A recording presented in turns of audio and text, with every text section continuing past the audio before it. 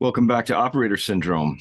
Once again, we're continuing a little series. I say we, it's just me narrating these PowerPoint slides, talking about Vietnam, the SEALs in Vietnam, talking about my friend and hero and mentor, Mike Bailey. The late Mike Bailey passed away last year, uh, and his dog Prince. So I think this is the second in this little series, and I think I have one more talking mostly about Mike. I'll be talking about Mike in this one as well and referring to him. But I thought I'd start out with this episode being about Mike and his dog Prince. And some of the first work that SEALs did with dogs in combat. Now it's on a whole nother level.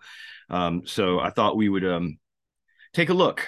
Here, this is one of the last photos I knew of Mike, Master Chief Petty Officer Mike Bailey, uh, decorated Vietnam SEAL, and had the privilege of having him as one of my phase instructors in Buds, and then later worked in a platoon with Mike. And I mean, most of all, become really good friends, just really lifelong friends. And so I miss Mike. I'm kind of dedicating this whole series to Mike and his memory. And so let's get into the material today. So today I want to talk about a dog who's a real hero. The dog is named is Prince. Mike is an animal lover, and if you know Mike, he loves all kinds of animals. Here's a picture of him in Vietnam with some sort of little jungle.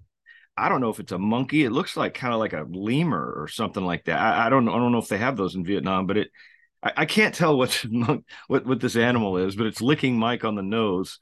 And he always loves animals. He always loved animals. Ever since I'd known him, cats, dogs. He'd even train these little kit foxes out on San Clemente Island. He would feed them crackers, and they would come and like get almost tame these little wild foxes that were indigenous to San Clemente Island. Anyway, Mike's an animal lover, so it's no surprise that he really took to Prince and to his duties in Vietnam with Prince. So wanted to talk a little bit about Prince. This is another photo. It's a black and white photo. How he got a red tongue, I have no idea, but it's kind of cute. Anyway, he was a German Shepherd, a very aggressive German Shepherd, according to Mike.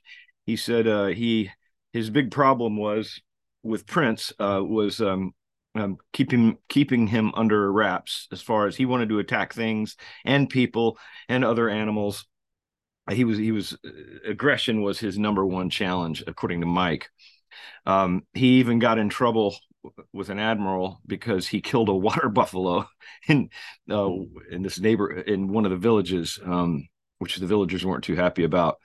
But anyway, this is Prince, and I thought I'd talk initially about the dog himself, and I'm going to read a firsthand account of what he did on one particular occasion, which is just phenomenal. I mean, he saved basically the entire platoon. But thought I'd start by saying Prince's first handler was a guy named Chief Bill Brumiller, or Brumuller. I don't know. I'm not exactly sure how to pronounce it. And he trained Prince at an attack military police school. So he was first trained as an attack dog, but of course, in doing so, he was trained to follow orders and to be very obedient, which he was. Mike said he would always obey him. So so then Mike took him to Fort Benning to train him as a scout dog. So Brumiller was the first handler, and as a matter of fact, he has an account of Prince in here. This book called Navy SEALs: A Complete History from World War II to the Present by Kevin Dockery. I don't know if you can see that. It is an excellent account of Vietnam, and also it's probably the most comprehensive. The other one by Milliken, Benjamin Milliken, by Water Beneath the Walls is right up there too. But this goes a little further. This was published in 2004. Milliken's book only brings it up to about the early 70s. So anyhow, so Mike took Prince to Fort Benning after Brumiller worked with him in Vietnam. The first deployment was with Brumiller, and then Mike had him, I think, for two more deployments to Vietnam. So when Mike got Prince, he took him back to Fort Benning to learn scout, what's called scout dog techniques. And a scout dog is one that goes off airborne scent. And the reason they wanted this is so that he could alert if Viet Cong or NVA were approaching them on patrols. Mike said when they had Prince with them, they never got ambushed. And you're going to read an account. I'm going to read. Sorry, I'm going to read an account here in a minute. You'll hear an account of what he did on one occasion. But anyway, so Mike said sometimes they would set up an ambush along a trail or a river where they were expecting arms to be transported. And, on ambushes after pumping in for a long way, you're tired. He said he as long as he was awake and he had Prince, he said he would tell the guys, hey, take a nap if you want, because it might be a while. And guys could get a little bit of sleep, a half hour, an hour. And then he said Prince would start to alert. His head would do like this. And then he said his ears would go forward and he would know. His nose would start going up in the air and he would know. He'd start waking guys up and go, all right, it's time for action. So that's just one kind of anecdote about Prince. But so he trained him as a scout dog, and Mike worked with him as a scout dog, finding enemies in off airborne scent versus like bloodhounds that go on the ground scent. They'll track where somebody's been. So there's two kind of approaches to dogs using their nose, and obviously the dog's nose is the number one asset, in addition to their physicality and athleticism and being able to attack somebody. So anyway, that's a little bit about Prince. Master Chief Brumiller tells a funny story about Prince when he had him in Vietnam. He said they were taking a break somewhere on patrol, and all of a sudden Prince disappeared for a couple minutes. He just wanted to run around. He would tell Prince, "Okay, it's break time," and Prince would go off, and he knew it was his time to run around versus getting in character for a mission.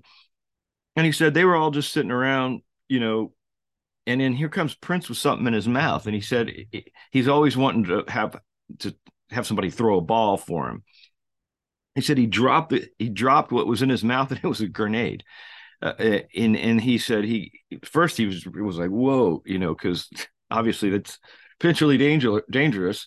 He said he went away and brought another one back, and he did this like 3 times. And so finally Brumiller follows him, and Prince found a cache of weapons, ammo, and grenades that were either Viet Cong or NVA. I don't recall, but in any case, just kind of a terrifyingly humorous story. But he must have been a character, Prince. Wish I could have known him. He never made it home.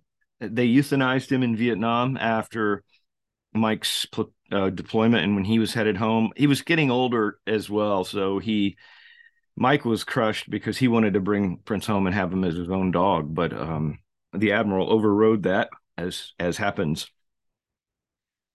I want to thank Judy Bailey, Mike's widow, for giving me this story. It was really hard to read. It was a scan of like a copy of a copy of a copy. And so what I did is I retyped it. It took me a little while. And so I have this document right here. Well, you can't see it. My screen's doing something weird. It's called Hero Dog Prince. It was written by an officer in charge of a SEAL platoon named Gary Parrott. I don't know what his rank was, probably lieutenant, junior grade, or lieutenant back in that day. And so I retyped it. So if I did make any mistakes, they're mine, not Gary's. Gary died of esophageal cancer in 2021, I think. Let me make sure about that because I want to be accurate about it. 2021, yeah. Sadly, but here's a firsthand account of what Prince did. And by the way, for our listeners out there, and again, top my hat to Judy. She's the one that emailed it to me, and so I retyped it and turned it into a PDF that's real clear to read. So if any of you want this, I'm sending a copy to the UDT SEAL Museum in Fort Pierce, Florida, for posterity, but also for the archives, because it's another firsthand account of Mike and Prince. and this platoon in Vietnam. So if you want a copy of this, I'll be happy, myself or Patrick or one of us, either of us, we can forward this to you. If you want to email us and request a copy, I'll just send you the PDF, no charge or anything like that. It is operator syndrome podcast at gmail.com. Okay, but before I start reading the story, and I hope it's not too impersonal that I read it, I just think it's well written. It's accurate, and I don't want to summarize. I thought about should I just try to summarize it, but I think it'll be better if I read it. We'll see how that goes. As you can see on the screen, there's a map of Vietnam. This is about the best one I found. Couple of things that will relate to this account that I'm about to read. Down in the very far south, in that yellow area, is what's called the Mekong Delta. The Mekong is a river that runs all the way up into Cambodia and then into Laos and parts of Thailand. It's a very, very long river, the largest in Southeast Asia. And this was an area, especially down in the Mekong Delta. You can see that finger where it deltas out down there, where it empties into the ocean. There was a lot of SEAL activity down there. SEALs worked in the Mekong Delta a lot, and a lot of it was the Viet Cong and the NVA were running arms down the river in what are called sampans. There's a big scene of this in the movie Apocalypse Now. But in any case, that was a main area that they worked, but they had trouble with dogs in that area because it was so wet and muddy that the dogs almost made more noise than it was worth. So this story talks about, if you look up the coast here, there's a city called Quy Nhon or Quy Nhon. It's just above. You see Ho Chi Minh City, then you see Nha Trang, and then above that is Quy Nhon. So this is a mission they did up there. Kind of, I think it was in 2 or 3 corps. I can't remember. But anyhow, so let me just go ahead, and this is Gary Parrott's account, who was the officer in charge of this platoon on this particular mission. All right, so here we go. Night after night, our SEAL squad operated in the low-lying territory of the Mekong Delta, snatching important prisoners, capturing documents, ambushing waterways, and raiding Viet Cong camps. All the operations, didn't produce results, but enough did. One day, the command brought us down to Can Tho from an operation on the Cambodian border, with orders to move halfway up the country to a region of mountains and coastal sand dunes. The city of Quy Nhon had intelligence that an elite battalion of North Vietnamese Army, NVA, regulars were moving toward Quy Nhon to mount a major attack. It was totally different terrain and a much tougher enemy. While the Viet Cong were poorly trained, the NVA were hardened, competent fighters, especially in the NVA E2 Bravo Battalion, moving in on Quy Nhon, which was an elite unit with a top reputation. The SEAL Command heard about the success Marines and Army were having using scout dogs trained to alert when they sensed Vietnamese. So they trained a SEAL and a dog named Prince to try out in the Delta. Unfortunately, in the wet terrain, the dog made more noise in the water and the mud than the SEALs did. Then, too, the Delta was a densely populated region with Vietnamese sent on all the trails and rice paddy dikes. It was just too confusing for a dog. But when we were headed for the mountains and sand dunes, a place with no civilian population and dry land for a change, in Can Tho, we met Prince and his handler, Mike. That's Mike Bailey. We were impressed with both and glad to have them along. One other thing I'll mention is that Prince he couldn't, Mike told me this, he couldn't distinguish between Vietnamese. In other words, they all tended to eat the same kind of a high fish diet. They had a similar smell, and that's what he went off. So he's going to be very confusing for him to distinguish between a civilian and a Viet Cong fighter, or even an NVA, because of the similar diet and the similar smell they had. That's why when you get into an area where there's no civilians and you have military movements, that's when he could really do his thing, in addition to not being in and out of the water so much. Okay, continuing on. Our first night's operation We went out with just one squad of SEALs to reconnoiter the area. We crossed the Queen Anne Bay in small boats and climbed up the sand dunes on the other side. On top of the dunes, the only cover was intermittent clumps of low brush. We patrolled along the sand ridge until we came to a big trail leading down into the valley below. The trail was apparent from the air, and it made the Quainon command suspicious. Why such a well-used trail in an area where there was no population but the NVA? The Quainon intelligence section began calling this trail Broadway. We set an ambush where there where this trail crested the ridge, and soon we heard activity where the trail met the bay below us. The clunks and bumps sounded like weapons and ammo being stockpiled. Soon we shared an ambush. We shared an ambush where this trail crested the ridge, and soon we heard activity like weapons and ammo being stockpiled. A large sampan, that's a boat, like a narrow, it's a bigger than a canoe, but it's a canoe-shaped boat that they used on the rivers. A large sampan glided up to the point where the sounds were coming from. We all figured as soon as the shipment was made, the NVA would move straight up Broadway into our trap. It was just too good. We'd have the high ground, and they'd have nowhere to hide. For good measure, we called the gunship helicopters in Queen Anne and told them to get ready to scramble. The activity below continued for another hour until the sampan headed back for Queen Anne. The NVA below began moving up Broadway, and we scrambled the choppers, expecting a quote-unquote turkey shoot, meaning an easy gun runs on these soldiers, with a total advantage on our side. The choppers took a long time getting in the air, and to our surprise, the NVA took a shortcut, angling up the ridge to the north.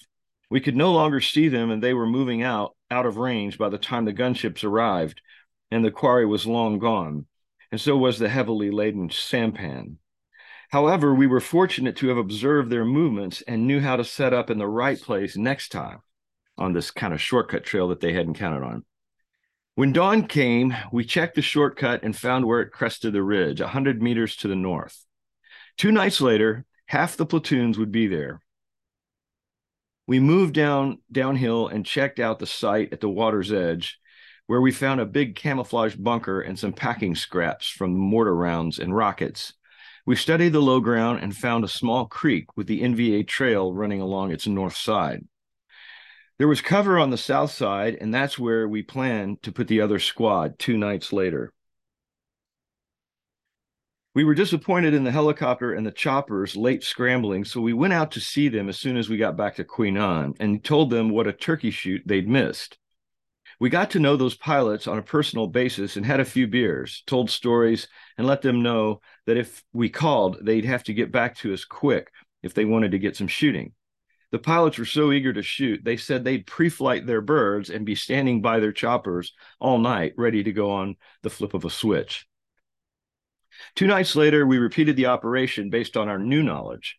Our 2 7-man squads patrolled up into the top of Broadway, where we left one squad with instructions to wait and listen for 30 minutes.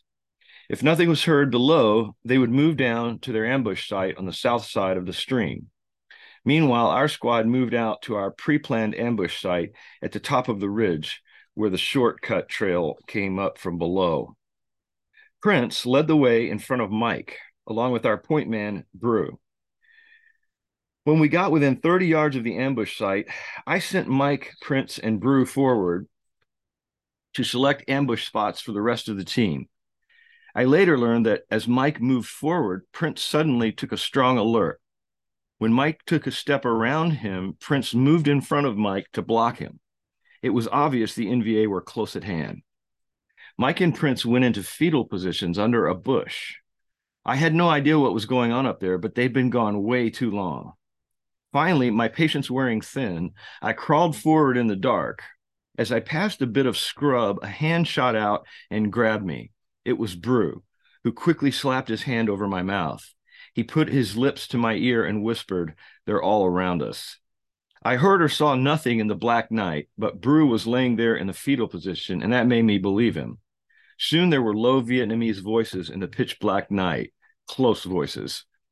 We couldn't have been in a worse situation. If the SEALs behind us opened fire, we'd be in the kill zone. If the NBA stepped on us, there would be a shot and a firefight.